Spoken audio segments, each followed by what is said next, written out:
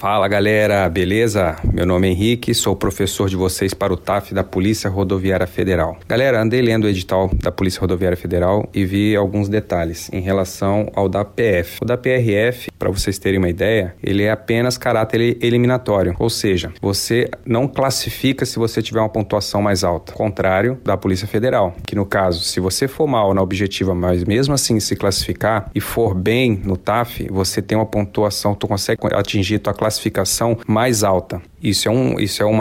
Para quem é bem condicionado, isso é uma vantagem gigantesca. Porém, nós vamos estar falando da Polícia Rodoviária Federal, que não tem esse caráter classificatório. Um outro ponto relevante, pessoal, a ser comentado é que houve 25% das reprovações no TAF da PRF, do último concurso. E as modalidades que mais reprovaram e que sempre reprovam, não só da PRF, mas em todos os outros concursos, é barra e corrida. Eu, como profissional de educação física, já atento a vocês para estarem treinando no mínimo 6 meses antes do concurso. Por quê? Tanto a barra quanto a corrida precisa ter uma fase de treinamento, uma adaptação fisiológica do teu organismo. Vamos colocar aquelas pessoas sedentárias. Se vocês deixarem para treinar barra e corrida com edital aberto, 95% da chance de você ser reprovado. É fato. Então, para e pensa. Vamos ser inteligentes. Você está estudando horas e horas para a parte objetiva. Pensa comigo. E eu estou afirmando.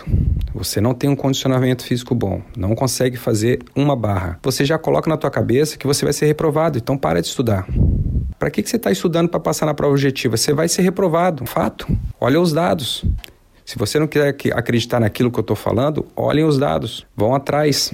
Então, pessoal, no mínimo 6 meses vocês têm que estar em treinamento. A parte do TAF ela tem que ser uma rotina diária em relação ao teu estudo. E para isso vocês têm que estar dando constância de forma correta, com um profissional te auxiliando em relação a isso, para que você passe a ter uma adaptação fisiológica correta e satisfatória para que você chegue no dia do TAF terem uma boa pontuação dentro do, pelo menos o mínimo, dentro do cargo da Polícia Rodoviária Federal. De antemão, pessoal, eu vou estar passando aqui para vocês as modalidades e o mínimo de cada modalidade, tanto para homem quanto para mulher. Bom, a prova do TAF era composta por teste de flexão de barra, impulsão horizontal, teste de flexão abdominal, teste de corrida de 12 minutos. Em cada uma delas, você tem que atingir o mínimo em relação a essas modalidades. Vamos lá, então. Teste de flexão de barra. Para homens, pesadelo, e tanto para mulheres também, vocês tinham que fazer no mínimo, o homem no caso, 3 barras e as mulheres tinham que sustentar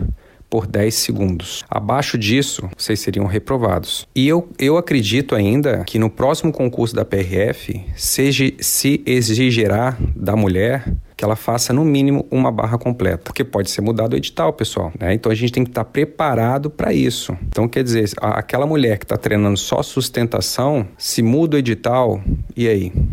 Complica, né, pessoal? Então, mulherada, passem a treinar não só sustentação, mas passem a fazer barra. E pessoal, eu preciso falar sobre isso porque não adianta eu só falar que vocês precisam fazer barra. Vocês precisam ativar, fortalecer as musculaturas alvos auxiliares que vão te ajudar a fazer o exercício de barra. Se você for apenas na academia e pegar, eu vou fazer barra aqui, você vai demorar 1 ano e meio, claro, aquelas pessoas sedentárias que não conseguem fazer nenhuma barra, a executarem 3 a 4, 5 barras. Neste caso, o treinamento tem que ser específico. E o curso do Ronaldo Bandeira, com certeza, junto comigo, vamos estar passando vários exercícios específicos para que você tenha um rendimento superior em relação aos outros candidatos. Dessa forma, pessoal, vamos colocar aqui, vamos comentar sobre o teste de impulsão horizontal, mais conhecido como pulo para frente, né? Vamos colocar assim de uma forma bem popular. Para os homens, tinham que estar saltando no mínimo de 2 metros, 2,01, para que vocês sejam aprovados. E as mulheres, 1,61, 1 metro e 61 centímetros. Ok, pessoal? É uma marca difícil, claro, para aqueles que estão treinando já há algum tempo se torna fácil. Isso para conseguir uma pontuação mínima para ser aprovado, correto?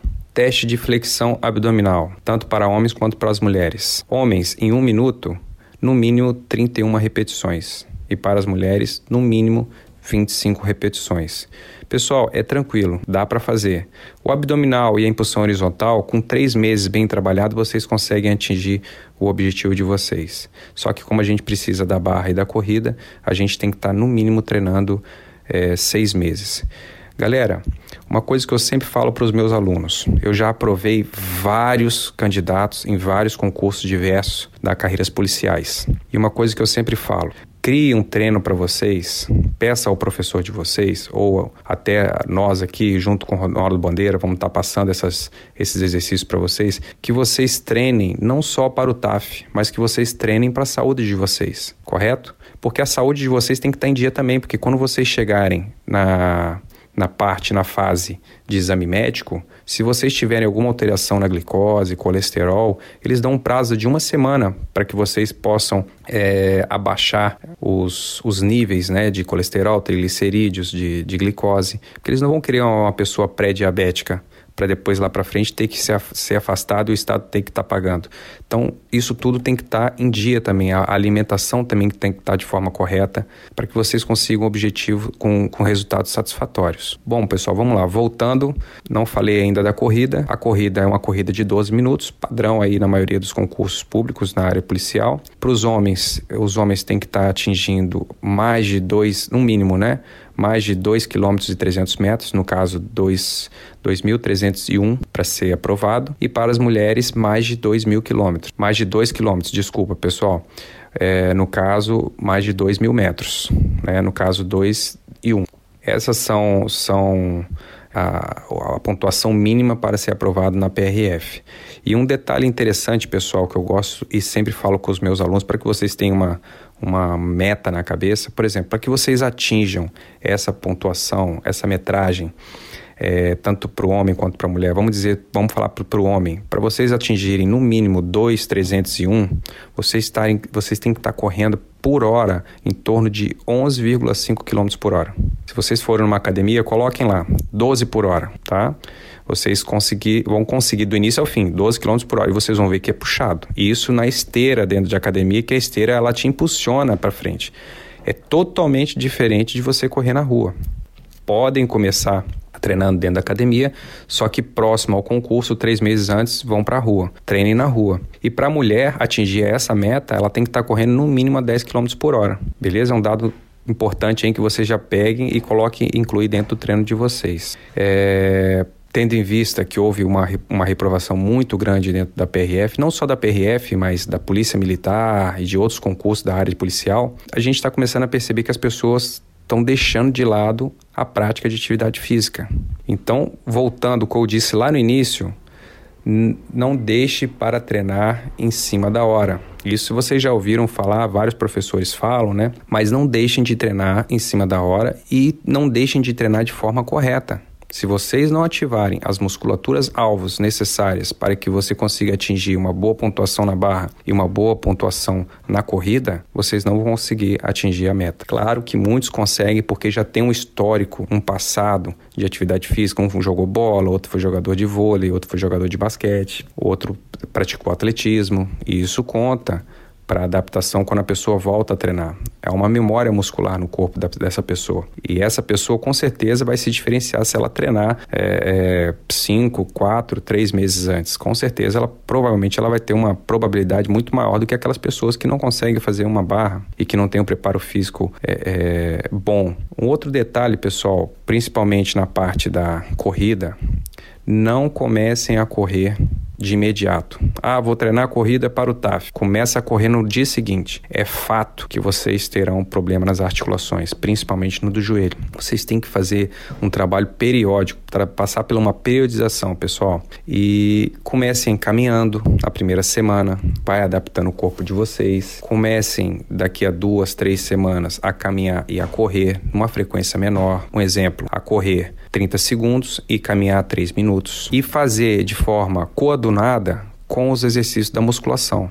Eu preciso fortalecer a tua coxa, o teu quadríceps, eu preciso fortalecer a posterior da tua coxa, eu preciso fortalecer o teu glúteo, tua panturrilha, para que você não tenha lesão futura, para que você não tenha uma canelite, que a maioria das pessoas, entre 10 pessoas que começam a correr e que não treinam, acabam tendo uma inflamação na parte da tíbia, que é uma dor infernal e que você vai ter que parar de correr, de se exercitar por causa dessa inflamação. Então são vários detalhes, pessoal, que vocês têm que estar atentos para que vocês não chegam na reta final e acabam sendo reprovados por falta de planejamento.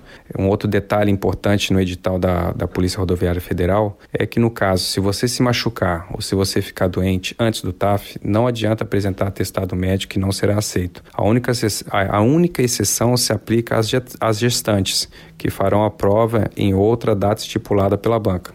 Isso vocês podem olhar no edital da PRF. Pessoal, aqui fica a minha sugestão, a minha dica. Eu espero que todos vocês tenham absorvido alguma informação e que essas informações sejam de bom proveito para vocês, ok? Fica um grande abraço aqui do professor Henrique. Um abraço, valeu!